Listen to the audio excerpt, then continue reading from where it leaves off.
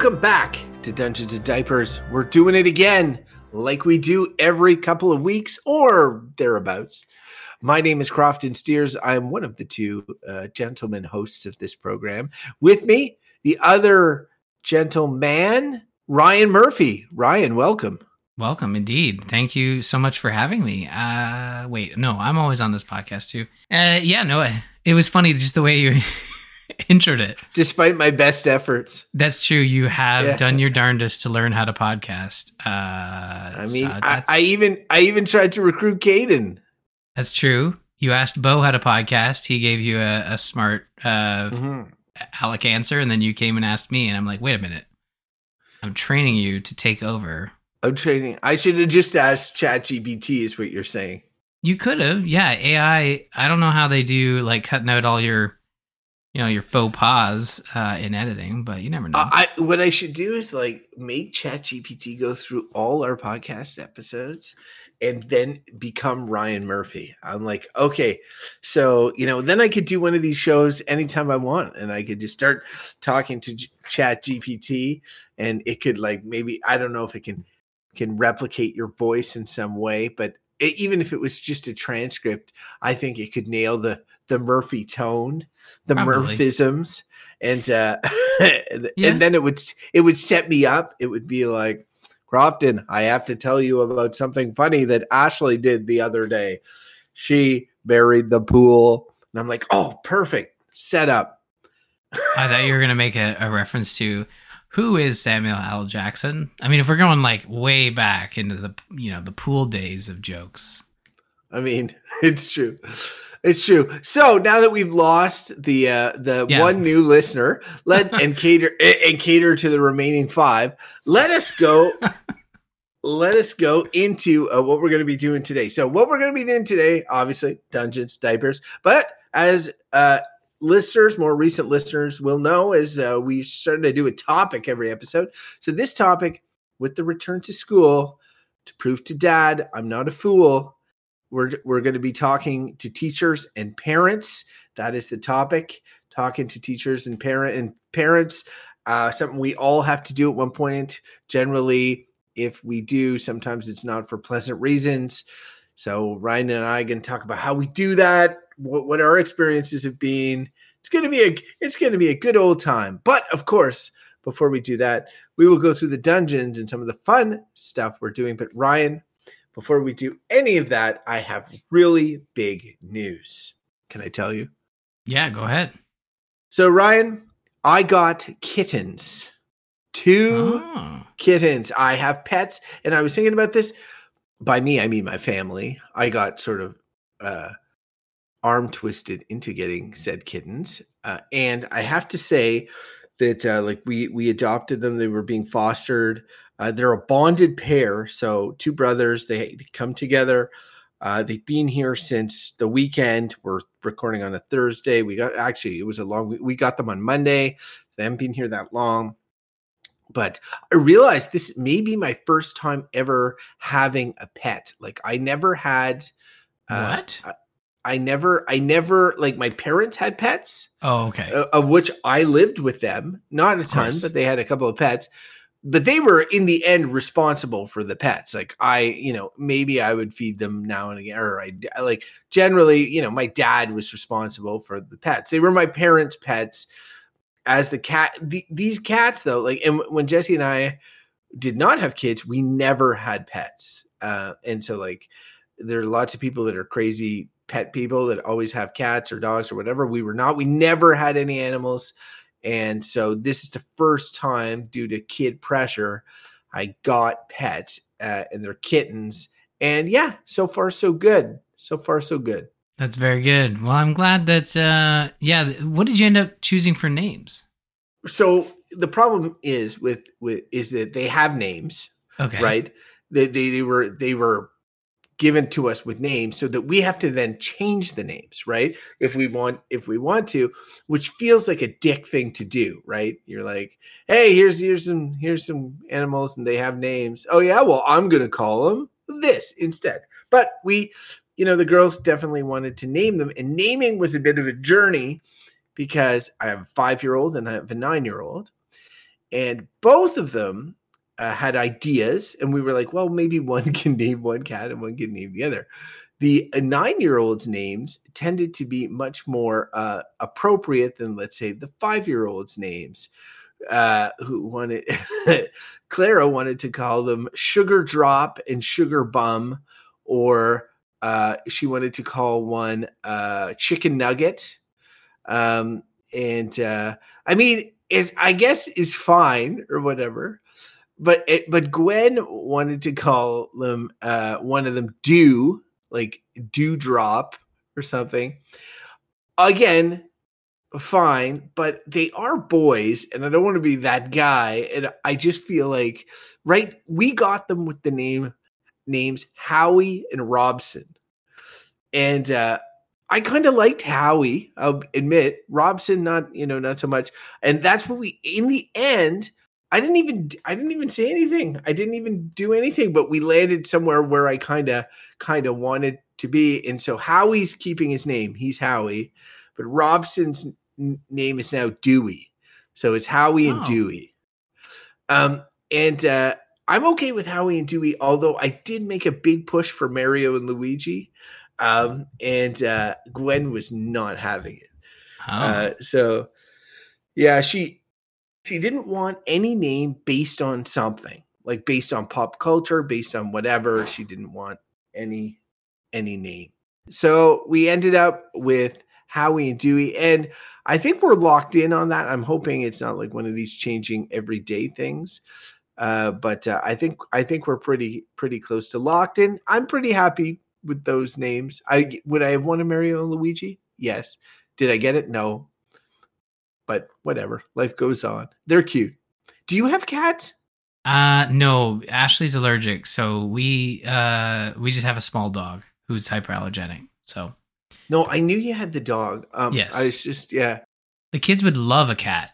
I showed them a picture of your kittens, and Abby. Well, I said this to you. Abby's like, "Can we go over and visit?" And I'm like, "Sure, yeah. Next time we're over in his area of the province, we'll stop in and we'll see the kittens." And they go to the farm, my parents, and because it's a farm, like there's a new batch of kittens. Like I think it's like every 3 months or so, just the way the farm works.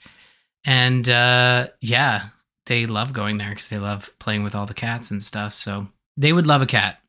Cats are fun. Like I've been playing with them with this rod thing, making them jump and stuff. And it's they're good. They're endearing themselves to me pretty quick, and they acclimatize quite well. Although they are skittish, they don't want to like they're not at the point where they're like sitting on my lap and all of that. They're just they're warily eyeing me and such. But yeah. Anyway. I'm excited. It's big news. It didn't get a watch. Like I could have probably milked Kitten Watch for about like 3 months. If it had been Ryan and he knew that I was doing this, he would have had like meow Kitten Watch 2023 meow. But luckily we do. Luckily you took care of it for me. So and you did the bumper too. So the watch could just be, not knowing if the names are going to stick. So I feel sorry for that one new listener who decided to come back and then heard your story about renaming the one cat whose name was Robson. And then Robson's just like, well, I can't listen to this now. So he's like, God damn it. This show sucks. Dewey, what sort of name is that? Listen, Robson, new listener Robson, I have to tell you, your name is more of an adult, like human being name. Dewey is kind of like, no offense if there's any Deweys listening, but oh, there goes the other listener. That's like a Malcolm in the middle name, isn't it? Anyway, yes, I forget. Dewey. But yes, so no more new watches, Ryan. Here, I'm safe. No, we're still working on the other watch, so that brings us to this fine little gem. PlayStation 5 Watch 2023. It's time to buy it, Crofton. All right, Crofton. It's been 2 weeks. The sales are over. Spider-Man 2 marketing is ramping up. So how's it going? I'm more interested than I was 2 weeks ago because of Spider-Man stuff that I'm going to talk about in the dungeons. Right. But still holding strong. Just spend a lot of money on kittens and all their paraphernalia. So I'm not sure, but man, it's going to be tough. Like when Spider-Man 2 comes out, we'll have to see how I'm doing there. I can feel myself starting to waver. All right. Well, there's the watch. We will check back in next episode. PlayStation 5 Watch 2023 Peer Pressure Edition. It's time to buy it, Crofton. So, and if anyone wants to send in a PS5 watch bumper, you could do so. dad@tgistudios.com. Thank you so much to Travis and Whirlwind for helping us out. We'll get that PS5 purchased sooner rather than later. I think it would be really funny if the next one was Ashley. Oh, well, that's a good idea. No, I ruined it. But it'd be like, she's like, you've ruined it. Crofton, Crofton, I don't even know why I'm recording this bumper, but I'm supposed to tell you to buy a PS5. And honestly, it makes Ryan happy. So you should get it too. All right.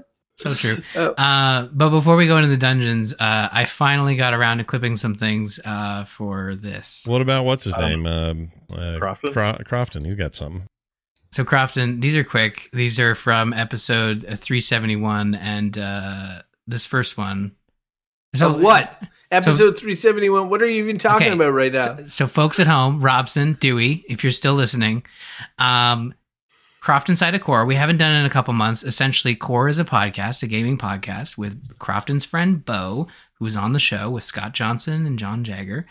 And they do a weekly show about video games that lasts about 16 hours an episode.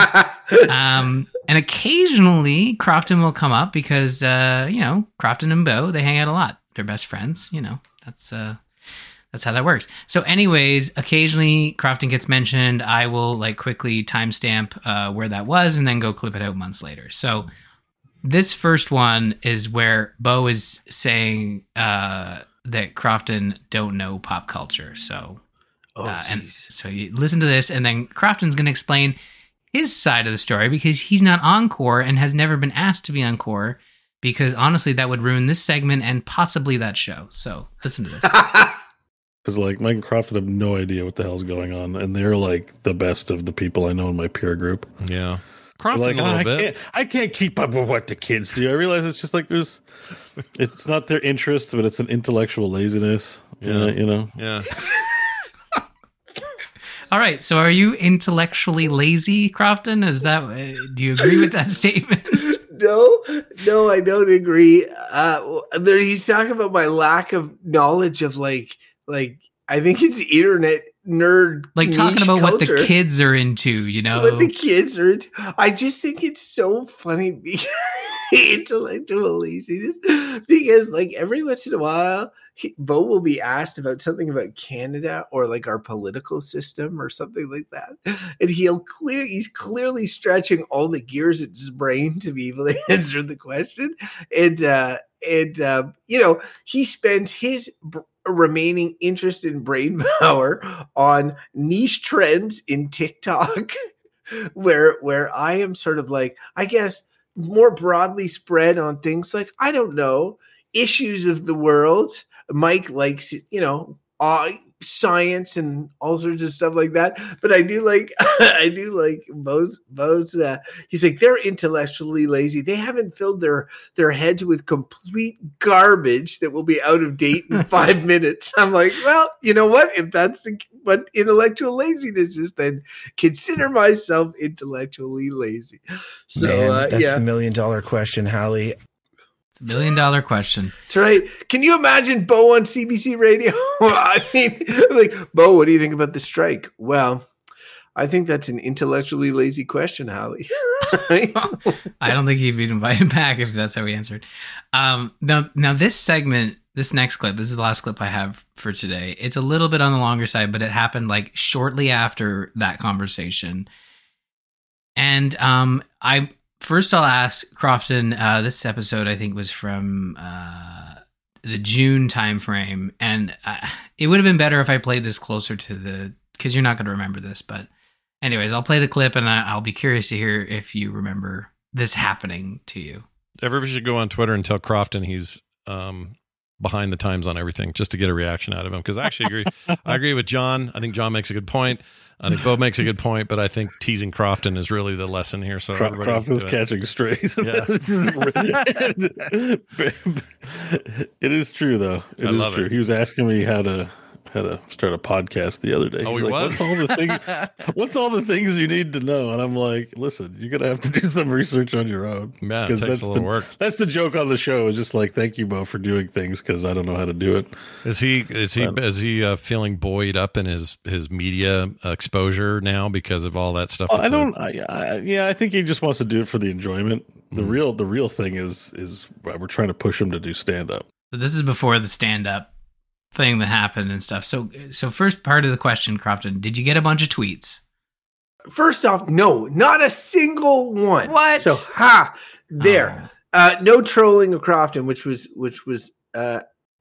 nice. And I was leading on doing stand up. We're trying to push him on doing stand up. You can't push me into stand up. I bomb on my own terms. But yeah, it was it is funny because it's just like when Bo thinks that I'm good at or struggle with is the stuff that he has just immense facility with like tech stuff and all of that. And I do feel bad because as you and I have talked about before, you're like the tech support for your family, right, Ryan? And Bo's like the tech support for his friends. So like when I have a problem and I'm pretty good on tech and stuff, but I'm not as good as Bo. And so when I want to do something or figure something out, I'll be like, hey, Bo, how do I do this thing? And he's like, oh my God, you guys are so old. I'm like, Bo, you're older than I am. I'm like, yeah, but you guys, intellectually lazy. so yeah. Anyway, thank you for clipping those out, Ryan. Yeah, no worries. That's all I got. I do have a backlog, but I figured, you know what? We're going to have a busy show tonight. We're probably both tired from a very busy return to school week. So Crofton Side of Core, tune in the near future for more where Bo says brings Crofton onto Core, but not for the whole episode, just like 5 minutes of the 24-hour stream or whatever. Saves me from listening to 3 hours, so I appreciate it. That is true. that is kind of funny because as you said, like Bo will say, did you listen to Core? We talked about you, and you're like, well, when did you talk about me? And he's like, no, you got to listen. It's like, well, I guess Ryan listens. Yeah, I guess I'll never hear until Ryan clips it out 3 months later. And then I'll be like, hey, Bo, I can't believe what you said about me on Core yesterday. And he's like, that I said that like 4 months ago. I'm like, well, Ryan played it for me yesterday. I'm behind. I apologize to the Core folks. Should I be apologizing? Do they? No. They probably don't even know this is happening. So they don't even know. Speaking of things that people don't know of, they don't know what our picks are on the dungeons this week. So we should start with that. Look, Ryan, I'm going to start. Yeah, go ahead. So, mine are small, so I want to hear yours. I touched on this a little bit last time, kind of quickly, but it is kind of funny because Spider-Mania has officially hit the Steers household. We're like, Gwen and Clara are super into Spider-Man and everything related to Spider-Man right now. And this kind of crept up on me. There's this Spidey and His Amazing Friends sort of like kid show that Clara was watching. It's kind of like chibi Spider-Man and all of this. And it's on Isabel loves it. Yeah. It's Clara was into it. I was like, oh, this is interesting. Kind of makes sense. Like there's a market there and I can get into it. But then I started thinking about like, they're really good Spider-Man animated movies into the Spider-Verse, Across the Spider-Verse and all this. It's like they're probably still, too young. Although Gwen is like 9 and I'm like, I think she could get it even though it's all like multiverse stuff. Then next thing we ended up watching Into the Spider-Verse and Clara, the 5-year-old, was just all in on it. And then they were asking me a bunch of Spider-Man questions. I realized they didn't really have a good base on Spider-Man. So I made them, I introduced them to the show on Disney Plus that I mentioned last time called A Spectacular Spider-Man. And it's an amazing show from 2008. It's 2 seasons. So it's not that long, but it even if you don't have kids, it holds up really well. The episodes are all connected. It's like a perfect adaptation. of the comics. It weaves the stories together in a way that really resonates. My girls were really into it. And so then we were like, well, maybe they can watch Across the Spider-Verse, which Jesse and I had gone to see in theaters. So we bought it, and they've had it on loop on the streaming service. I've seen that movie like a bunch of times now, or bits and pieces of it. And then I started being like, well, maybe they would like the Spider-Man PS4 game, the very same game that I shamed you for even considering showing to children because it opens with a gun fight and gun battle. But the movies they've been watching, in particular the Spider-Man television show, has like Spider-Man fighting crime and gun battles and fighting and stuff like that. Although the guns are not bullet guns, they're always made to be like kind of laser guns or different things, so that they can have them on kid channels. I remember that was a big thing. And I know the Spider-Man game, I think, is rated T for teen or whatever. But I just thought like, I could show them the swinging bits. And of course, they got really into it immediately. It looks amazing. They've never seen a PS4 game. They've only seen Switch games. Like, they're like, oh my goodness, like this thing looks crazy. And then of course the swinging and all of this is amazing. And then they both wanted to play it. It's actually remarkably easy for a 5-year-old to play. Clara just holds the swing button, which also is like the parkour button, and then she just hits directions with the joystick, and occasionally taps X to jump. And it's not pleasant to watch, but she actually can do swing them around the city in a way that is like she feels like she has some control and really likes it. So they pass it back and forth. Gwen really loves chasing down pigeons and like collecting backpacks and stuff, and if there's any battles, she passes it straight to me and stuff. So we've been playing through the story and of Spider-Man PS4, and we're like pretty much at the end of the first act. And it's been really, really fun. So we've just been doing all this spider stuff, and that's why when you did PS5 watch at the top, and we're talking about Spider-Man 2, I was like, well, things are trending in a way towards Spider-Man, So anyway, all this to say, it's been a spider-tastic time in the Steers residence lately. Well, PS5 watch, I mean, it works. It's getting its claws in, and Spider-Man 2 is going to be so good. Now, do you feel like the Kraven the Hunter / Venom suit / Venom itself, is that going to be an issue for the kids, or do you feel like guns is the biggest concern, not a giant flesh-eating monster? I know, like, the Venom's in the Spectacular Spider-Man show, right? And they've been exposed to him and know the deal, and it's done really well in that show. They know that Peter gets taken over, and they're acts like a jerk. I think that all of that stuff will be fine. They'll be fine if I choose to move forward with Spider-Man 2 and a PS5 at launch. I think, again, there's the Miles Morales Spider-Man game after this as well. There's a lot. There's the DLC. There was a lot for this game. I will say, replaying it, it's an amazing game, but it also has like what I consider kind of really dated design in some fronts.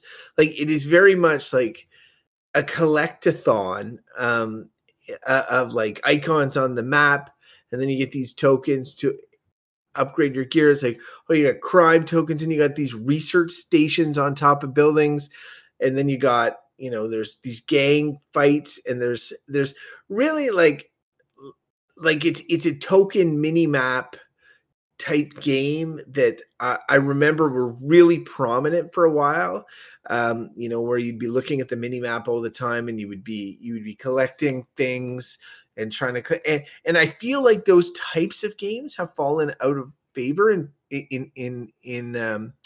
favor of a more organic approach that the Breath of the Wild, Tears of the Kingdom sort of have, where the world kind of unfolds more naturally and such.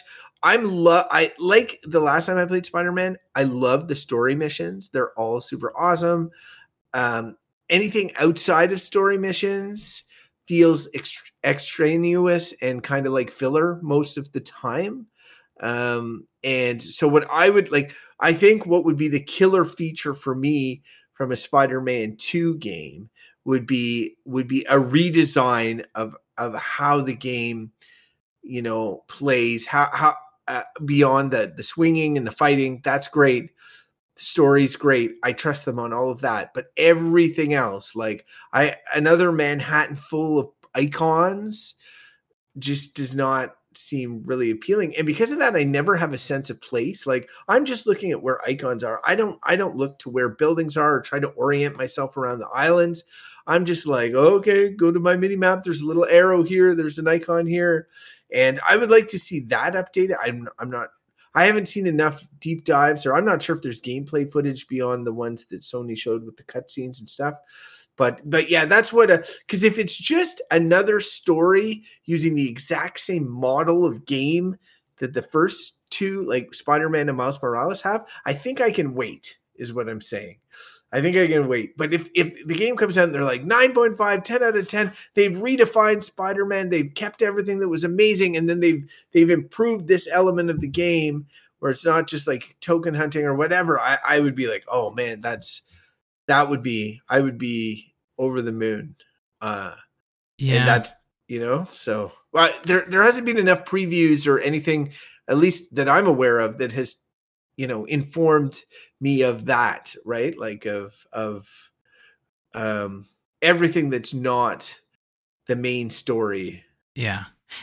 As far as I know, I agree with you. I don't think they've really showed off a lot of that stuff. However, the trend for Sony games has been to basically don't fix whatever isn't broken. And I mean, in their eyes, it's like, well, our formula for these games, Horizon, God of War, Ratchet and Clank, we don't need to change it. It's worked. Let's just, build a new game on a new engine. Now, that being said, like, this is the first PS5 exclusive first party game that we're getting. So maybe they'll be changing, but the Miles Morales experience, it was a lot more of the same. So I think that if that is the case, then this game will come out to reviews of like 8 on 10 reviews, because sure. I don't think that reviewers will be like to see the same game that's released. Like they had to design the swinging mechanics. They had to design New York. They had to like now Miles Morales was like a 1.5 and it's great. I loved the Miles Morales game. It was fantastic. But if they go back to that well again, and it's just marginally changed with a new story, it feels like they could have had like a constant platform and just expanded on it almost, like they did with the DLC to the first game, where it's like, okay, we could just add stories here. That's kind of what it feels like. So I would really like to see more out of that game. And like, if they revealed that it was going to be different in some way, because the only reveal so far seems to be that you can switch back and forth between these two Spider-Man, which seems interesting, except for the fact that like I switch costumes all the time in the Spider-Man game or whatever, and it's like it doesn't change the fact that my map is littered with icons. My 9-year-old child who loves collecting backpacks is by the third backpack was like, how many backpacks does this guy have? And why does he keep leaving them places? And I'm like, I don't know. It's a really good question. She's like, isn't his web supposed to disappear after a certain time? I'm like, yes, it is. I don't know why it's not, like it's so it's like she even her at that young age is like poking holes on the mechanic. I'm like, really, Gwen, don't think about it too hard. It's a video game trope to have you collect shit. I'm like, yeah. It's like feathers in Assassin's Creed 1. It had no point. She's like, what's Assassin's Creed 1? I'm like, we'll talk about it when you're older. What are feathers? Well, feathers. Yeah. No, yeah. We know what feathers are, but why would you collect them? Oh, they're, I think they were based on memory. Like it was a memento for them. I don't know. But anyways, Assassin's Creed. But I will say that, seeing the spider across the Spider-Verse movie has really reinforced to me as a father of girls that like having the character of Spider-Gwen, who is a co-lead of that movie and really opens the movie with a really strong sequence, is very important. Like, I mean, Spider-Man PS4 has done a really good job of empowering Mary Jane, making her an investigative reporter and all of this, but it's still, she's not like Spider-Man. Miles is the other character who gets powers. Having girls in a position to kick ass would be cool. So like for me, I hope what they do after this somehow involves Spider-Gwen.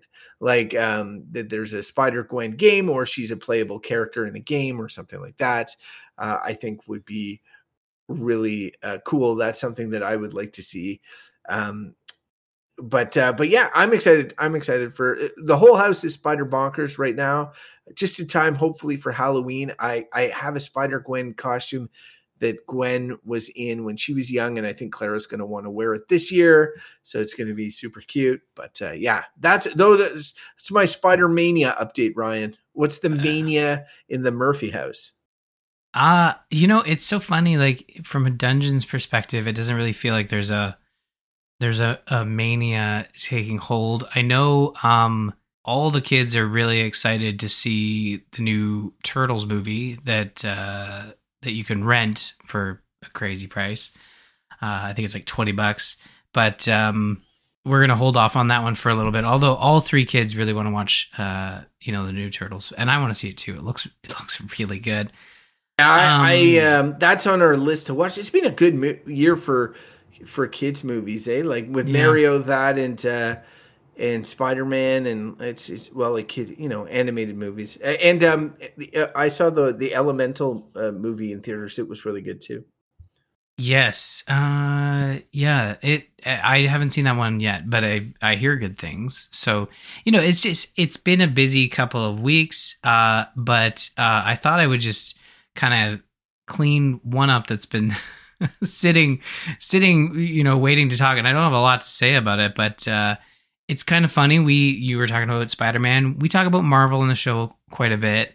And we talk about how I'm a bit of I'll admit it here, I'm a bit of a sucker in keeping up with the continuity of the MCU. And I think reviewers are starting to catch up with where a lot of the fans are at in terms of like the MCU content is just, it's kind of all over the place, and this year we haven't had many series. I'm trying to think I'm going to talk about Secret Invasion for a little bit, but I'm trying to think of what else came out this year. And was it just Secret Invasion that's sort of been on the Disney Plus side of things? I'm trying to remember now. I think Ms. Marvel came out like early this year, like March, Ms. Marvel maybe? was last year, I think. No, I don't think so. It was, yeah, I remember. Yeah. I'm looking it up just in case it's a mini series from 2022. So Miss Marvel was 2022. I think I'm pretty sure Secret Invasion is the only one that came out this year. But that being said, like it kind of goes to show everyone's looking forward to Loki season 2. I'm really looking forward to Loki season 2. I feel like that one's actually going to have a major impact. But when I say Secret Invasion, and this is why I wanted to talk about it, because I know Secret Invasion is a huge comic book story, and I know you probably are well aware of it, correct? Correct. You had to think about that for a second. No, I was just unmuting my mic. Oh, that's all good. So yeah, it's a huge comic book event, and I think like I watched the show, and like I like what they did in terms of the setup of like they brought the Skrulls in, or a faction of the Skrulls, as a bad guy this time, after kind of like reverting them in Captain Marvel to be not the bad guys, but more of like, sort of, I think they were the good guys, I guess. It was the Kree that were the bad guys, right? Yeah, but it was like a twist, kind of like, from the beginning, she's with, sorry, what are the two factions? Sorry, it's the Kree and the Skrulls. Right, she's with the Kree from the onset, and not to ruin that movie, but like Samuel L. Jackson's in it, and yeah, she ends up finding that the group that she'd been hunting the whole time is in fact not the evil ones, and so it was a switch. I thought that was one of the cooler elements of that movie. Yeah, I really liked Captain Marvel. I really liked the Skrulls and the way they were introduced. And I really like Talos, one of the main Skrulls that is introduced in Captain Marvel, played by an actor I really like, although I can't remember his name. I know his first name's Ben. Mendelsohn. Mendelsohn, thank you. He's awesome. I love him in everything. And I'm going to get a little bit into spoilers here, but I don't think anyone's really worried about watching this one. It gets into the idea of, Fury's been off world for a very long time. The Skrulls have had to have been working with Fury, and basically the deal was Fury said, like, I'll find you a planet, you be my spies, and that's the reason Fury is actually like a top secret agent, because he's got all these Skrulls that can turn into whoever they see and become these spies. It's actually a really neat setup, but I've read like it kind of subverts Fury as this secret agent of like, well, he's just a guy who has really good contacts who can turn into whoever they want to blend in. So, it kind of affects his character a little bit, but like the show Secret Invasion, it's only 6 episodes. They set up the bad guy really quick. They set up some new characters. They bring in Talos's daughter, who is estranged with his father. She's working with the bad guys, or so it would seem. But then they kill off a couple of major characters. They set up a couple of major characters as Skrulls. It's super obvious because like suddenly who would be a perfectly normal, nice, get along with everybody character is suddenly antagonistic and very, is a big critic of some of our main characters. And it's like, okay, well, that's a big shift personality wise. So clearly something's going on here. And surprise, surprise, they're a Skrull that are trying to take over the world. The whole plot rolls around like, well, Fury hasn't found us a planet. So this small faction of Skrulls are going to start a nuclear war so that when all the humans die, because the Skrulls can survive in a radioactive environment, that's sort of the plot, is essentially they want to destroy humanity by starting World War III. It's an interesting concept of like they've, over the 30 years, because Captain Marvel, when the Skrulls arrived, was in the 90s. Now we're in the 2020s. So over the 30 years, they have infiltrated major governments. There's a Fox News sort of play there. Like it's not actual Fox News, but it's very clearly like imitating or making fun of, I guess, Fox News. And it all plays into this idea that they're going to start World War III and take over the planet after all the humans die from nuclear war. And I mean, and then it ends in a way that's like the Super Skrulls. There's 2 Super Skrulls and they fight, and it's just this like mismatch of like a bunch of CG-ness happening where basically Emilia Clarke and the bad guy fight, and they like one of their arms will turn into Hulk and their other arm will turn into Drax. It's like super duper silly and boils down to like the main criticisms a lot of folks have about MCU stuff is that like interesting story, interesting action, but then like how do we end it? It's like, well, we have to have them fight the bad guy. It just turns into a giant CG fight, and it's like, where are we at now? It's like, well, we can't change too much because like we have to keep everything in one spot so that the movies make sense. So essentially the series starts with Fury coming down from space. Everyone complaining that he's been in space for so long. Crofton, you'll get this. Where do you think Fury ends up at the end of Secret Invasion? I'm going to guess in space. Yeah, he goes back to space. So here's the thing, is like that allows them to easily make it that, like, you're telling me essentially that show is completely disposable because if it has no other implications and it's in space at the beginning and at the end, and I'm just watching the movies and I saw him in space in the after credit scene of a movie. Then next time I see him in a movie, oh, he's in space. Well, it's like I didn't miss anything. So I don't need to watch the show at all, is what I would say. Although I did watch the pilot episode of that show. So only one. I've only watched one episode, and it ends with the death of a significant MCU character. But, it's one of those things where I don't believe it necessarily because everything is, comic booky. I will say that that you touched on the Secret Invasion storyline in the comics. The thing about comics is that, every year or so, maybe they stretched them out for a while. I think they're back to clustering again, but they would have an event, a crossover event involving lots of different teams, and they would need a gimmick for the event. And there have been comic books events going as far back as Secret Wars in the 80s and Crisis on Infinity Earths and all of these sort of things. But in the 2000s, around about the time Civil War came out, it was like every year Marvel had a major event comic, and they always needed a gimmick for what that event would be. One of them was a Secret Invasion, and the core concept of that was that the Skrulls had invaded, and they're shape-shifting aliens, and they could be anybody, and so anybody could be a Skrull, which is very interesting. Like that they had taken out folks, and maybe somebody had been a Skrull for a long time. But that meant that some superheroes, because this is a crossover event involving the top line superheroes across, some superheroes were revealed to be Skrulls.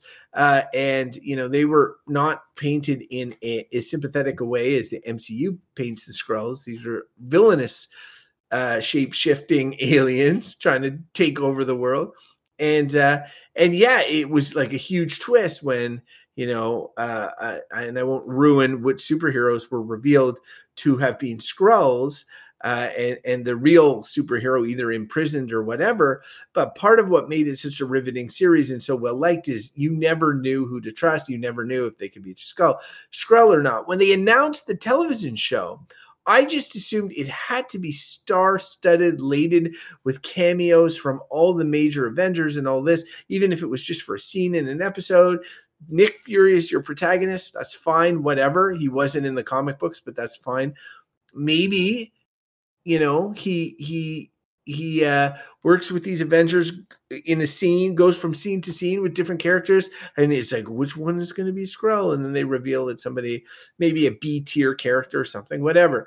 But my understanding from the series is that, Ryan, it was that, while there was some MCU film connections, there wasn't it wasn't like a laundry list who's who of all the big, nobody's like, oh, is Thor a Skrull or whatever? Or is Captain America or Iron Man a Skrull? That's not, Iron Man's dead, Thor's off world, Captain America is gone or whatever. They're not even asking probably if Hawkeye's a Skrull, I bet. They're not worried about it. They're not worried about it. So to me, that made it immediately deflated that show. Made it being okay, it's, it's going to be which actors were available, and maybe they'll be Skrulls. Yeah. I mean, they got some pretty good actors. They didn't get any of the main Avengers cast, and they kind of say the throwaway line is, it's kind of weird. The throwaway line is oh, we don't want to involve they're like, well, call the Avengers. This is an Avengers level threat because the world is literally going to be descended into nuclear chaos. And he's like, we can't call in the Avengers because if one of them gets impersonated, then you've got people against superheroes. And that's kind of their throwaway line to not have the Avengers show up, which I think, it works. It totally fits. And then Fury's like, but this is my fight and I got to finish it. And it's like, okay, that works. But in terms of what you're going to see going forward, based on the series and where you might be confused, is there are a couple of character deaths. There are a couple of Skrull moments where characters who are Skrulls have been, when they take people over as their identity, they put them in this little stasis thing. They don't explain it very well, but at the end of the film, essentially all the folks they've been impersonating that are still alive kind of walk out of this facility oh man, what's going on? And one of those characters was technically an Avenger that was being impersonated by a Skrull. But there are no super Skrulls, so it is a Avenger that has no powers. The super Skrulls are essentially there's two super Skrulls. There's the main bad guy, and then Gaia, who is Talos's daughter. But so Amelia Clark will probably pop up again, and she is a super Skrull. She kind of gets recruited at the end of the film by the British Secret Service, and she sort of walks off. So essentially, like, she could come back in some capacity. I don't get a sense that she is going to be in the Marvels, which is releasing later this year. But yeah, it just I think like this is probably the last one where Marvel's like, okay, because I know they've talked about like, you know, looking at their release schedule for Disney Plus and deciding like, okay, what are we doing here? Like, do we do one event show a year? Like, I don't think Secret Invasion lived up to what folks were hoping for. I certainly thought like it had a lot of flaws. Was it well shot? Did it look great? Like it lives up to all that MCU Disney Plus, you know, expectations in terms of effects and pacing and stuff, but or not pacing, but there's just effects and the look and feel and the sound and all that and the way it's shot. It feels like this is a Marvel movie put to Disney Plus. But I think where it lacked is just kind of like you're trying to tell this story in 6 episodes that it feels a little condensed because you go from introducing our villain, introducing what's going on, and then you have to wrap it up with this. Well, how do we wrap it up? It's like, well, we just have to have them punch each other until one of them dies. Okay. So anyways, you're right. You probably don't need to watch it. It's easily like, you know, you could watch a refresher of, or even just read a Wikipedia article of like, these are the folks who die. It's pretty senseless. Here are the folks that were Skrulls. We don't know how long they were Skrulls, but we can kind of make a guess on the one that would be most important in terms of the Avenger. And yeah, kind of go from there. It's just too bad that it's like, you know, it was presented as an adult MCU show, one that embraces more of an adult tone, and like, you know, the way you know, 2 super dudes with multiple arms punching their selves senseless at the end with CG everywhere. Like, it's just it feels you know, that they clearly missed the mark in terms of presenting something that is a you know, a serious piece for adults. You know, like if Nick Fury could have been that protagonist, but it sounds like they didn't nail it, which is too bad. But Ryan, something that did nail it is Baldur's Gate 3. And here's the thing. I promised myself that I would not update, like, because I'm going to be playing this game for a long time. And I don't want it to be my dungeons every time to be Baldur's Gate gush session. But that said, I'm going to gush on Baldur's Gate here very quickly. I'm still in Act 1, which is hilarious.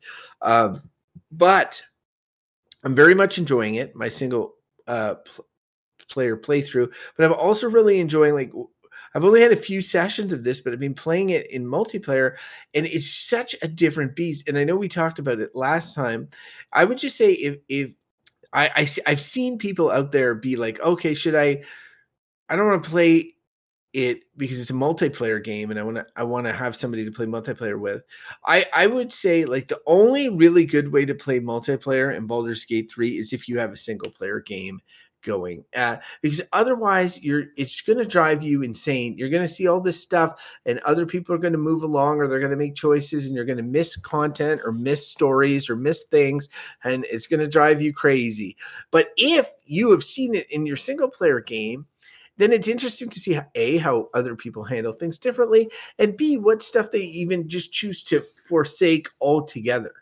And I will give an example. Like at one point, you invade this goblin camp in Act 1, and there's a ton of stuff going on in this camp. It's like there's a party in the courtyard. There's all sorts of people. There looks to be an imprisoned bard. There's all these goblins you can talk to. I talked to everybody in my game, and there's tons of little quests and stories in there. I tried to free the bard. I did all of this. When I played with the guys, we were letting one of the people who had less experience take the lead, and he just ran straight to the leader of the goblin camp in the back and started talking to her. He's like, well, these are all, no-name goblins. I'm just going to go talk to the leader. Right. And follow me. And he ran through like 3 screens that in my single player playthrough, I had spent like maybe 2 hours in. He just is like, whatever, let's just go see the leader, which, makes total sense. It's a complete different feel to what I was doing. And the choices that he made led to completely different outcomes, where we ended up in a Helm's Deep type battle. Helm's Deep being the big battle at the end of the Lord of the Rings, the Two Towers, where they're kind of surrounded but have this one base, but faced overwhelming odds. Well, I ended up in a Helm's Deep battle that I had completely missed playing the way that I had played in my game. It was so cool, and playing with my like 3 friends, each sort of specializing in that character because you only have one character to worry about. It, as I had mentioned about Divinity Original Sin previously, you can really like get into the mechanics of that character and really maximize your turn and think about what you're going to do in your turn when it's not your turn. There's something very appealing about it. You really get a good sense of your character, and you want to be the most effective that you can be. So it was really, really quite great. We had a really good time playing it.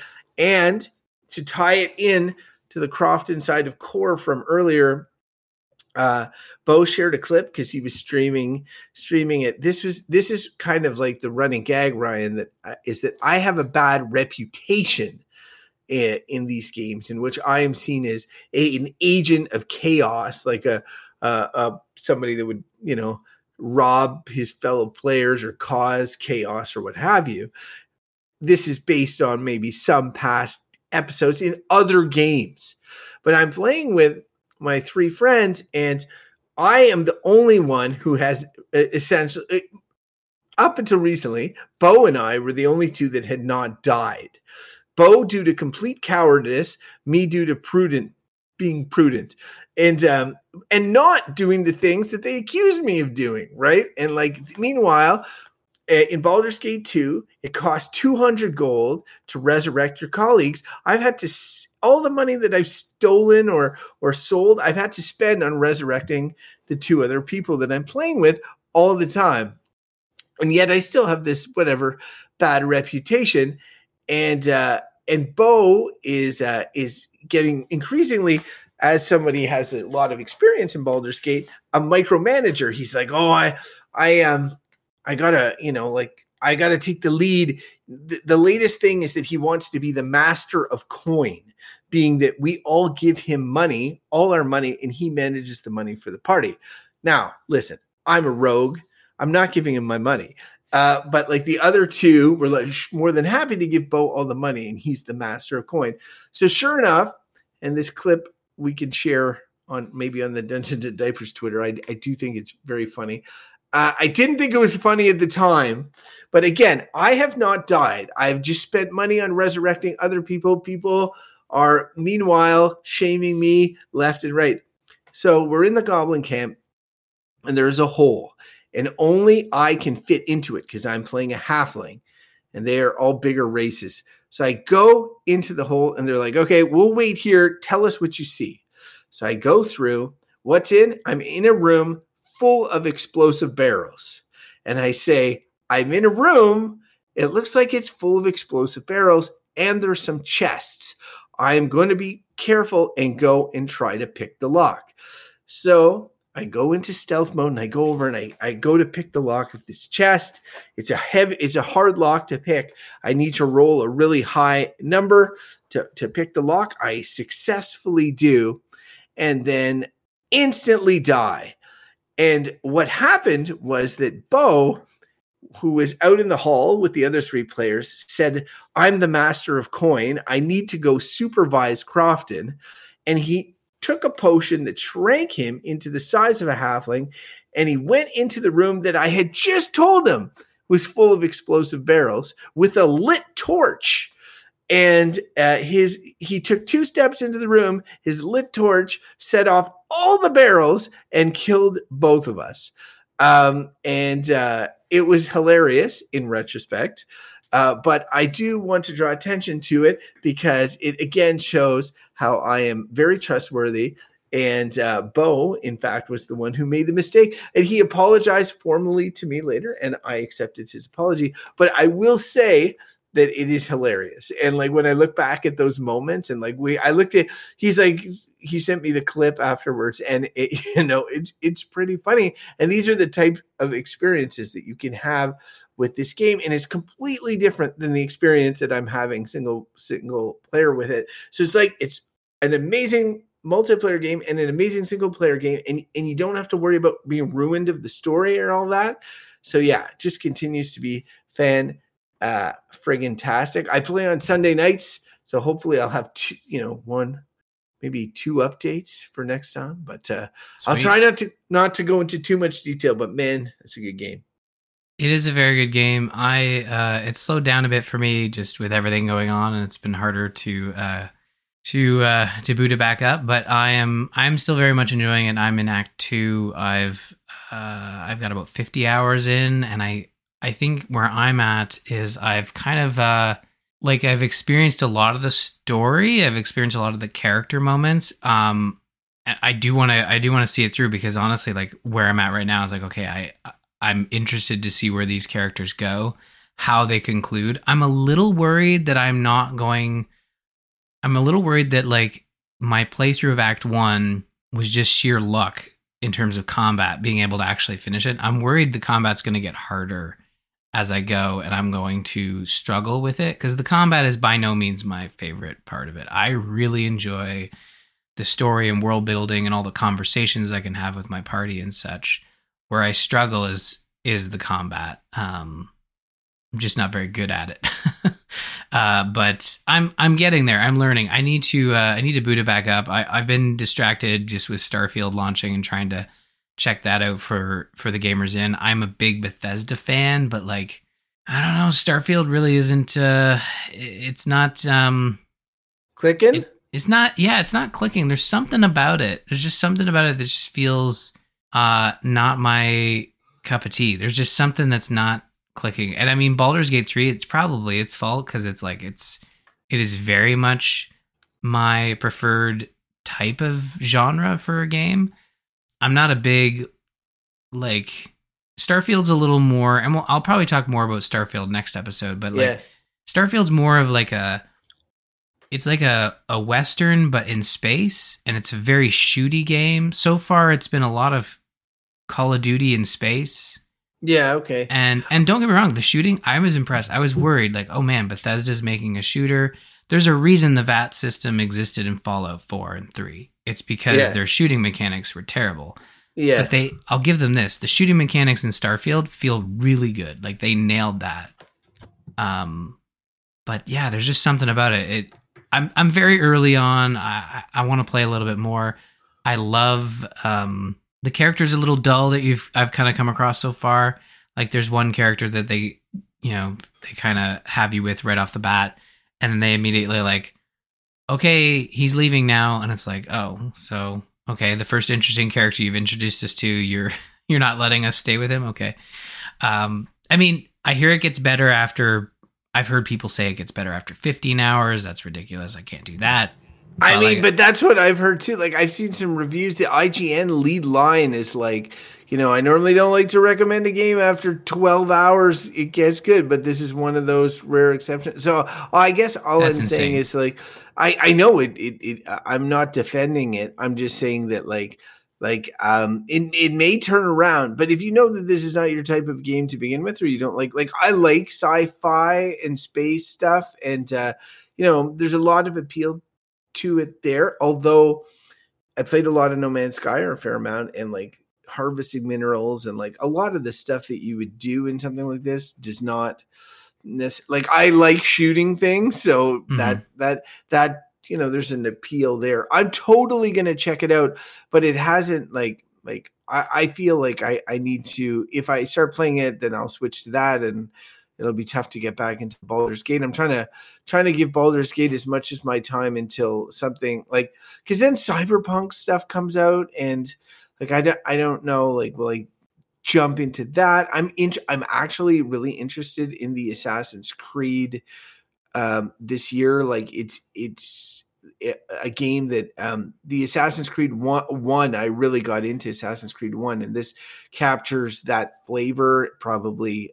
It looks to anyway. So like, there's a lot of, and then of course, there's Spider-Man that we already talked about. There's a lot and I'm still not done with Tears of the Kingdom, and I'm still not. And so I know Starfield will be a mega beast, but it's not going anywhere. So I just figure like, maybe they'll get a few patches done, and then I'll eventually get into it. But I'm sad to hear it's not. I would have much preferred you tell me like, oh man, this game is so good. That would be my preferred option, because I have been looking forward to it. Yeah, I don't know. It's like they dump you into the first city, and it's like this big, giant city, and it's just like I'm just following the waypoints. Like nothing in this city is kind of like telling me where I need to go. It feels like, okay, if they were to design a space city, this is kind of what it would look like from a design standpoint. It all looks really good, but like you can fly your ship everywhere, but the game also allows you to set up fast travel for everything, whether it's landing or going to a different planet in a different galaxy. Like, so I don't know, like it's just so far, again, very early on, so far it feels like it's just me bouncing from quest point to quest point. It's still very tutorial-y. It's like, okay, we're going to learn about space combat for a little bit. Now we're going to learn about, having a conversation with someone to learn how to get to the next quest point. Like it's still very early, but like it's very choresy. So I'm okay. But I was worried about the No Man's Sky stuff, like with the mining and stuff. But that feels similar to the building, the base building in Fallout 4. Like you did it for the tutorial, and you probably don't have to do it again. You can buy, steal, borrow your ships. You don't need to craft them. You can if you want, but like you're not. The game isn't saying like you gotta mine this stuff, or else you're not going to be able to progress the main story. It's like, no, the game don't care, but you can mine for sure. And I did mine some stuff on the moon, and I was like, cool, I'm mining iron on the moon, so I did it. Achievement unlocked. There's iron on the moon. There's iron on the moon. So Earth's in this game. Yeah, like they have. It's kind of interesting because the way it's set in 2330, 300 years in the future, 300 and change. And the way they kind of set it up is like they have the main, Milky Way, they have Andromeda. It's a huge, huge amount of, 1,000 planets, they say. But they do bring you back to Sol pretty quick, like back to the, Earth and the sun and the moon and all that fun stuff.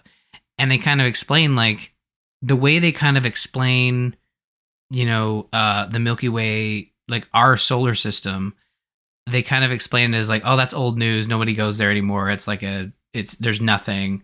Like you go to the first Mars city and you go to the moon, and then they kind of explain, you can ask like, oh, what happened to Earth? Because they talk about Earth as if it's some relic. And they say like, oh yeah, the atmosphere started leaking into space, and it's just a dust ball now. Like Earth is apocalyptic in this game. I haven't landed on Earth. We did it. We killed Earth. Yeah. Just out of curiosity, have you gone to there's a city called, that I've read in reviews, called Neon, which is like a cyberpunk themed type city. Have you been there yet? Not yet. Like I said, I've only just been following the main quest line, and I'm only a couple of hours in, so I haven't gone to Neon yet. Like, what planet is it on? I've only been to the first major city, and then like a smaller city on Mars. But yeah, I haven't been to Neon yet. I'm sure there's lots of cool stuff this is the thing. I'm sure there's lots of cool stuff in the game. I'm very early on, and I'll give the game this. Like, it has a pretty quick opener for a game that starts on a mining asteroid. Like, you're mining, that's the start of the game, and you're like, oh man, are we gonna start here? But it moves pretty quick. The mystery, like the story, feels like something that's already been done in kind of a less interesting way. It's about finding these mysterious artifacts that like give you visions, and it's like that's literally the plot of the start of Mass Effect 1, where you find, Shepard finds an artifact, it gives him a vision, and it's just like what's good. Like the mystery is like, okay, like I'm giving the game the benefit of the doubt. I'm going to lean into this mystery. What's the mystery? But it's just a bunch of floating pieces of metal. Like there's no story yet. So it's very early, but the story is essentially like, wow, you gotta look into this mystery of this floating metal, and there's no aliens too. So like that's the struggle. Like there are alien life forms, but there's no like alien humanoids. You know, like there's no sentient life. It's just humans. So yeah, that's a bit boring. You know? Yeah, maybe an expansion pack. I don't know. I have no idea. I think they were going for a certain style, which I read somewhere it was like NASA core or something like or NASA punk, yeah. NASA punk, like the idea that it was like it's supposed to look like somewhat that you would believe that this is a way in which humanity would develop. But then I see all these like shooting bits and different bits, and I'm like, yeah, I don't know. But like I do like the Expanse, which is another sort of type of that, you know, nerd stripe, if you will. And so anyway, we'll put it on pause because I'm sure you'll have more thoughts, and I'll eventually have thoughts as well. We can talk more about Starfield, but we have used up a lot of time, and we need to go now to the diapers to change some diapers. In this case, that is the topic of the week, the parenting topic of the week, which is talking to teachers or other parents. Talking to adults, essentially, which honestly, Ryan, as somebody who was in the office today after a long time of not being in the office, just talking to stranger adults is trickier than I remember it being. Maybe I'm losing my touch, but I was the one that suggested this topic, so I'm gonna kick it off, and I'll explain why.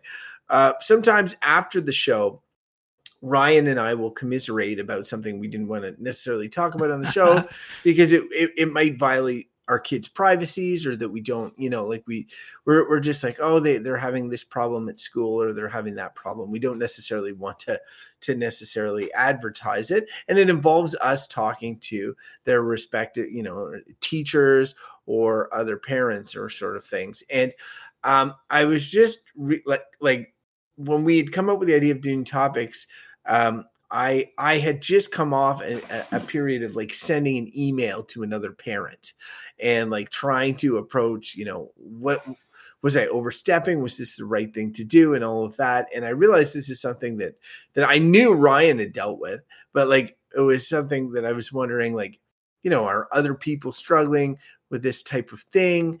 What examples that I can give, like, are for instance, you've got your regularly scheduled parent teacher meeting, and teacher provides like some sort of criticism about your kid, and you've got to like, you may not agree, or you may take issue with the way it's framed, and you want to talk to the teacher about it. Or maybe the teacher is contacting you on a special like occasion because there's an issue, like not on the scheduled meet and greet. And then you're like, oh no.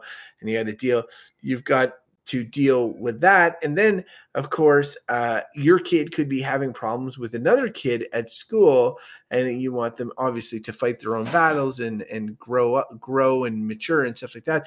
But at certain points, you might know the parents of the other kid, and then you think to yourself, like, geez, should I be stepping in here? Should I be contacting their parents? Like, what's going on? Should I be talking to the teacher?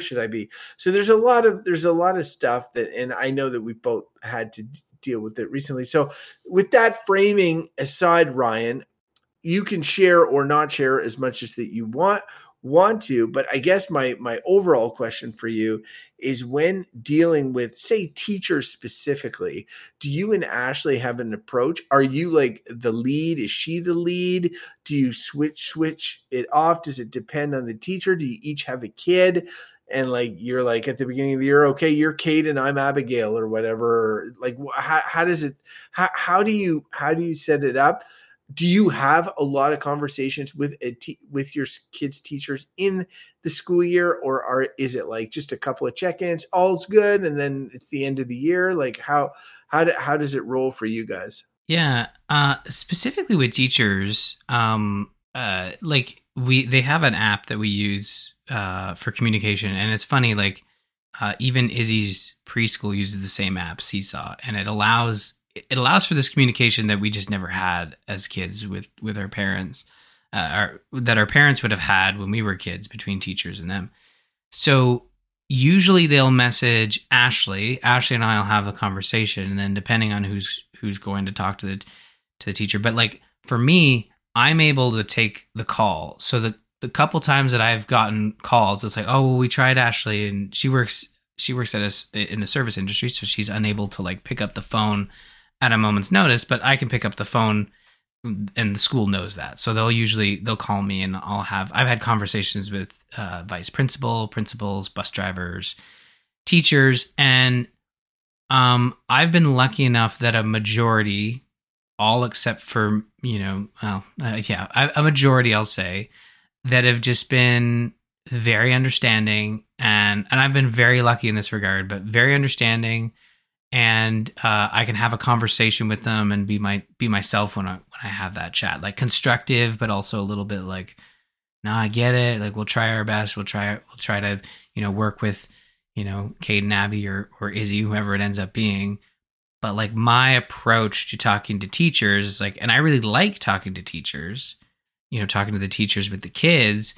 It's like, it's always just this interesting conversation. It hasn't been like this awkward, like, oh, talking to adults about my kids. It's always been a good conversation. So it's been constructive. And I realize I've been lucky because I've talked to some parents who like, oh, my kids hate their teacher. And I'm like, yeah, that sucks. Like, I get it. Like when you have that clash, it can be a real issue. But like for me, it's usually me talking to the teachers because I'm the one that's able to pick up the phone if there's an emergency or there's been an incident. But like, I think what teachers really appreciate is when, and I've had this happen a couple times, where the teacher will literally say to me, like, oh man, it's just so great that you're taking this seriously. And I'm like, oh, what do you mean? And they're like, well, some parents will just like, yeah, we'll work on it, but no promises. And I'm like, I want to, like I say, like, I want to work with you. I want to make this better. I want my kids to have a good time at school. We want to work through this. Like these issues are important. We need to deal with them. Like, but I do get it. Like there are probably parents that just like, it's like, yeah, you just had just having a bad day or something. Well, he'll be fine or whatever. But like, I think teachers really appreciate when you have that, that back and forth, and you care about what's going on in the classroom. It's not daycare, it's a classroom. I think, yeah, it's, you care. And in the end, it's like, do you care about, are you blind to your kid? I think is what it comes down to. Because I think what happens is a teacher will talk to you and you will be like, and provide criticism about your child in some way, or say like, if they're talking to you, it's because there's an issue that involves your child, and often maybe stemming from your child. And they'll say, hey, this and that, your child is disruptive or whatever. And I think that the people, like in your example, the people that don't take it seriously in the eyes of the teacher are people that are in their mind saying like, okay, I'm sorry, this is bullshit. Like my kid's awesome. They're not a disruptor. If you can't manage them, then it's on you, and all this. I'm just going to sit through this conversation. And then when it's done, like out the window, and I think there are a lot of people like that. I think number one, you have to be open to sort of like what your kids' strengths and weaknesses are. I had an episode last year though, where I realized that, like, I thought that it's very easy to be like, oh, don't be overly defensive when it comes to your child. Like, just, be aware, like sometimes your child makes mistakes, or that like it could be their fault or what have you. And it was a situation with one of my kids at school, and I was the one bringing it up, like, because this is the thing. It wasn't the teacher. It was my daughter felt that she was, being excluded by other kids in the class, but notably like a kind of mean girls group or sort of thing. And we were like talking to the teacher about it, and the teacher was kind of blowing it off, being like, oh, we all get along in class or whatever. Or like, like, it's not a big deal. Don't worry about it. And I'm like, well, we're talking to you about it, right? Like I know that my daughter is very respectful. She listens, she puts up her hand, everything seems to be good. So for the teacher, everything is great in class. There's no disagreement. But I also know that when my daughter gets home, she's very upset about her day at school, and like you don't see that, and she masks it for you, and I'm telling you now. And so how are we going to get her away from that little of upsetness? And so it is like I'm the one bringing something up sometimes, and in that case the like I've had situations where like you're, as a parent, like you're automatically in the court of your kid. So like you're if there's any like error, at least for me, if there's any reason to doubt that to be like, this teacher's not doing it, or is not like, it's a natural inclination to jump on that and be like, oh, okay, this teacher is like, it's this teacher. It's not my kid. It's this teacher, or it's this other kid, or it's not my kid. It's this other kid. And so I'm trying to be mindful of that, I guess, as much as possible, because I do think I am quick to do that, to be like, no, my kid's perfect. Your kids are the problem, and that's not necessarily, it's definitely not fair.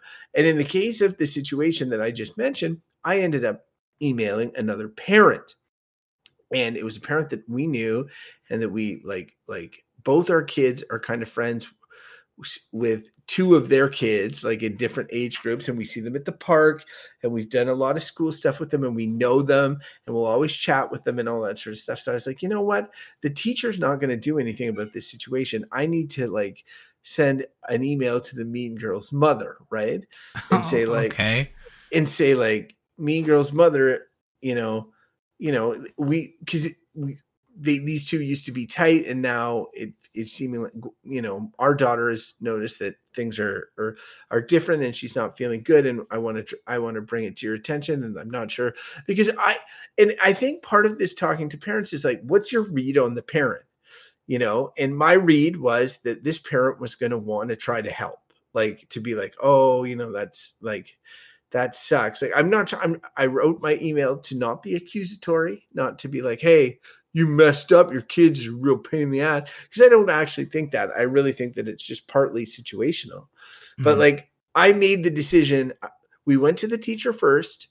The teacher was not helpful. So then I made the decision to go to another parent, which again is like, that parent could have told me like, screw off, like whatever, but she didn't. She's like, I know how hard it must have been to write this email, and I want to work with you guys on this. Maybe we could organize a play date for the kids or whatever, and try to break the ice. And things are kind of getting a little better there, partly because there's new classes this year and things are getting rejigged. But it is interesting because it's like, I'm trying to talk to this teacher about a concern I have. She's not, and that teacher who was a good teacher, very good teacher.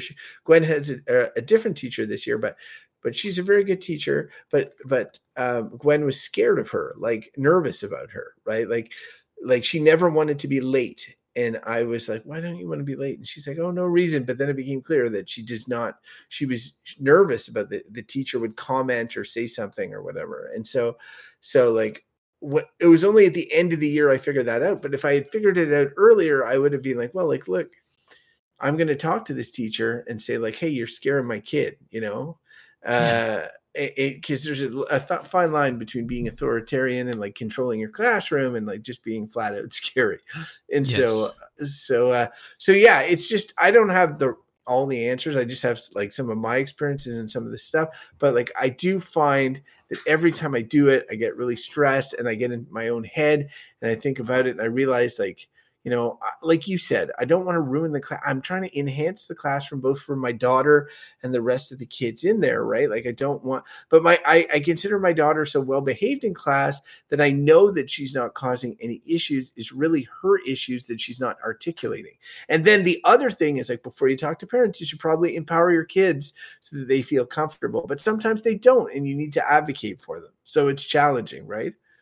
Yeah. And I think, going back to like, always being in the court of your kid, like I did have that experience, like with Caden, his first year in school, was senior kindergarten, junior kindergarten. He did the virtual learning. So it was like his first experience with a teacher in person.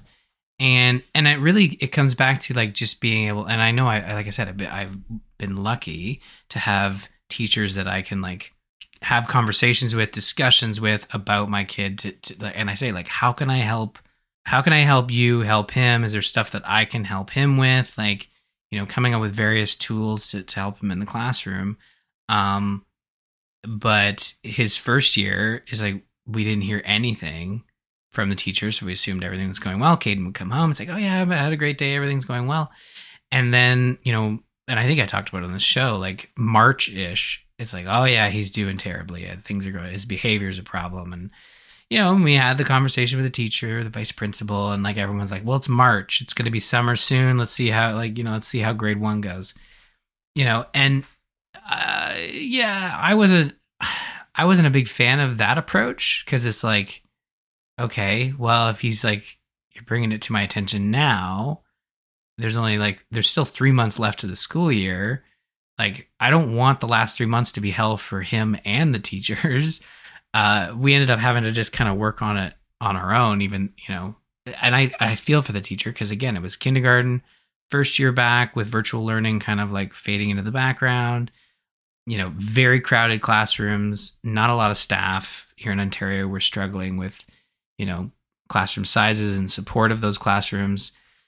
So it was kind of a really just a bad year, and it's gotten better. And like I said, like the teachers, we've been able to have those conversations. I've never had to write an email to another parent, but like I have had conversations with other parents. Like, it's funny, Abigail's so well behaved at school, to the point where the teacher had actually commented like, yeah, Abby doesn't like deal with drama. Like, if the other girls in the classroom are starting shit, she'll just walk away and go play with somebody else. Like, she just can't deal with it. We did have an issue at summer camp where I think that was happening, but because it was a smaller group, she couldn't like just walk away from it. So she didn't want to, she was struggling. She didn't want to go back to camp. So in that regard, like, she wasn't able to handle it herself. So she was struggling there. But in the classroom, I guess, like, she was just like, well, you're being a dink. I'm going to go walk away and do something else. And then the teacher had said, like, it was really impressive in that she was able to do that. But like Abby behaves in class, but like at home, she could be she could be busy. But yeah, like in school, but yeah, talking to other parents, like I know with Caden, he was having an issue with someone on the bus. But like with Caden, with boys, it's like they just, one day they're fighting. Like every day I was like, oh, how was the bus ride? Oh, so-and-so was bugging me. And then today I asked, oh, how was the bus ride? Oh yeah, we're friends again and we're hanging out. Like I dropped him off at the kid's birthday party last year, and I had a conversation with the parents, because they're, before I left, and they're like, yeah, so I guess Caden and our boy was having a rough go. And it's like, well, he got invited to the birthday party, so I guess everything's going well now, or at least going well this week.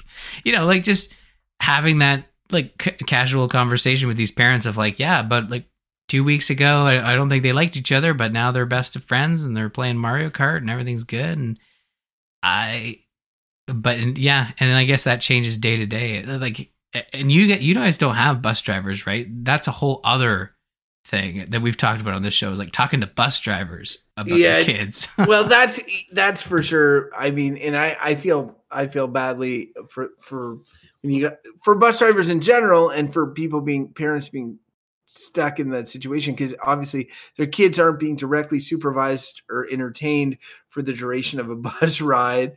And so and I know that you in particular have had issues in that regard. I think any adult that you have to talk to about your kids, and like I think the only thing we notably segregated from this was talking to like your family and in-laws and all sorts of stuff about your kids. I think that can be a whole other thing. And it's different than teachers and stuff but they, like it could be your daycare provider. Like we're now out of daycare but we did have to have, conversations with the daycare provider. Had a couple of, we've been very fortunate. The girls they're rule abiding and very well behaved, but there's been stuff that's happened, or we've had a concern about something and we've had to bring it up. So it's just stuff, right? Like And I know everybody has to deal with it. It's just like, I don't, have a great approach, but I think that it's like what you said off the top about like not taking things overly personally and like trying to be like, look, I want to help here. I want to be open to working together to get something done. I think teachers in particular have a nose for that. Like, this parent is on board, is working with me, or this parent is working against me, or this parent is not doing anything. I think they have to be able to peg you pretty quick and be like, you're in one of these three categories, Well, it gets you, how they say, like, the squeaky wheel gets the oil or whatever. But I think in this case, it's like, if teachers have so much going on in the classroom and they can always use more support. So when they take the time to reach out to a parent, look, don't get me wrong, not all teachers are perfect. There are teachers that just like, you're the principal's problem, go to the principal's office, whatever. But I understand that, like, you're absolutely right. Like, teachers are going to be like, okay, this parent's receptive to feedback. This parent's willing to help us out with, if I give them suggestions for helping either with learning or behavior at home. They really appreciate that. And look, I didn't start off, right off the bat. Like, it's a learning experience, and we learned pretty quick. But like, I also found, and just in talking with Caden, like in his classroom situation, I found that because we were working with the teacher would say like, oh yeah, we brought in some extra resources for him. We got him like a special chair so that when he is bored, he can kind of, do a bit of rocking back and forth, or he has his little fidget toys. He got big into Rubik's Cubes for a bit there. So we had like a couple of Rubik's Cubes at the classroom that he could put in his toolbox, I guess they called it. Like, it's not toys, it's a toolbox. So when you're done your classroom work, you can go grab, your Rubik's Cube and such. And that really helped too with like transitions and stuff. So like, it worked out really well in that regard of like, as you said, the teacher recognized we were willing to help.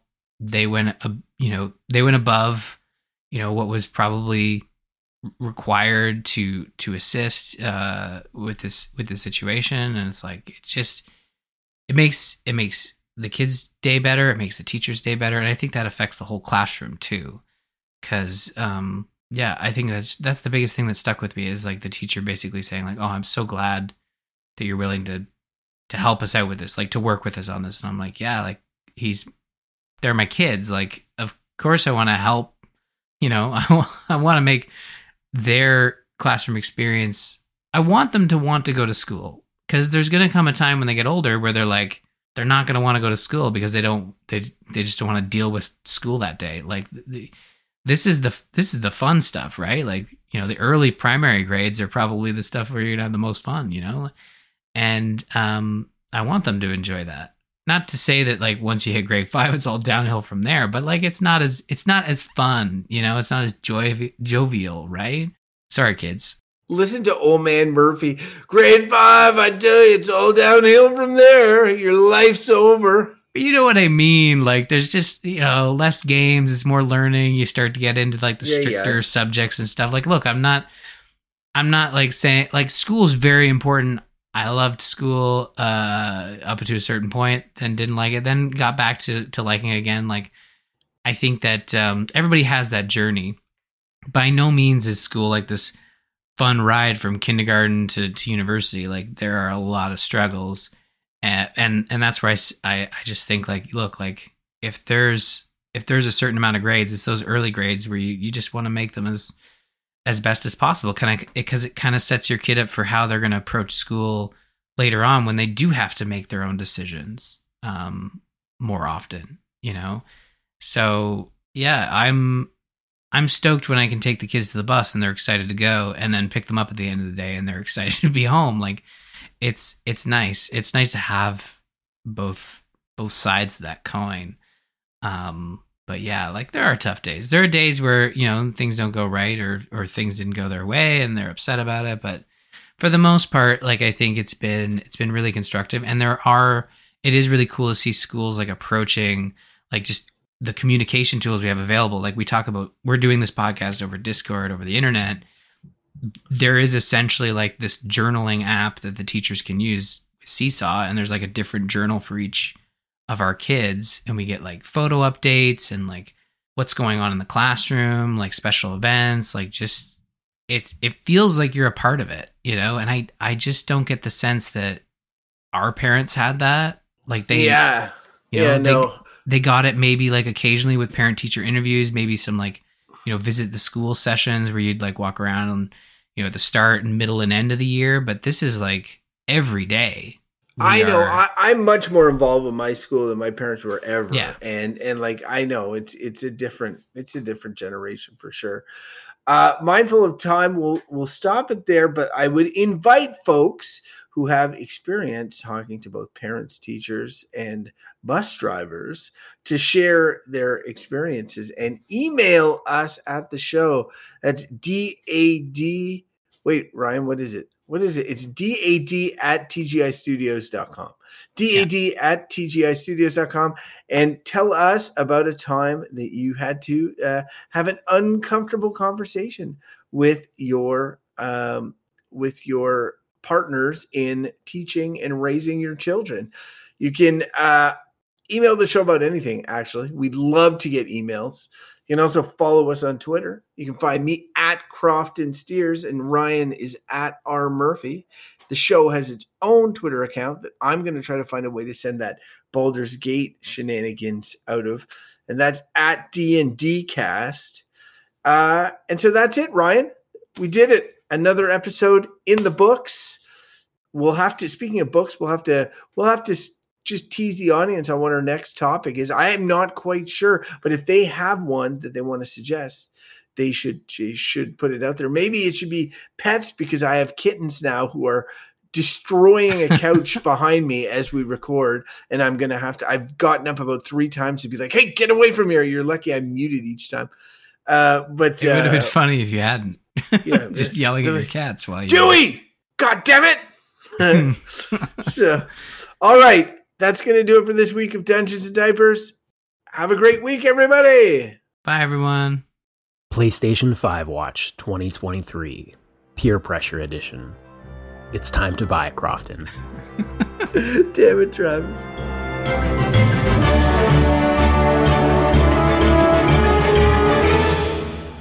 Yeah, Clara came down and gave me a ticket to go to her circus in the morning. Oh. Yeah, so that's going to be great. Skeptical face. Yes, that is my face.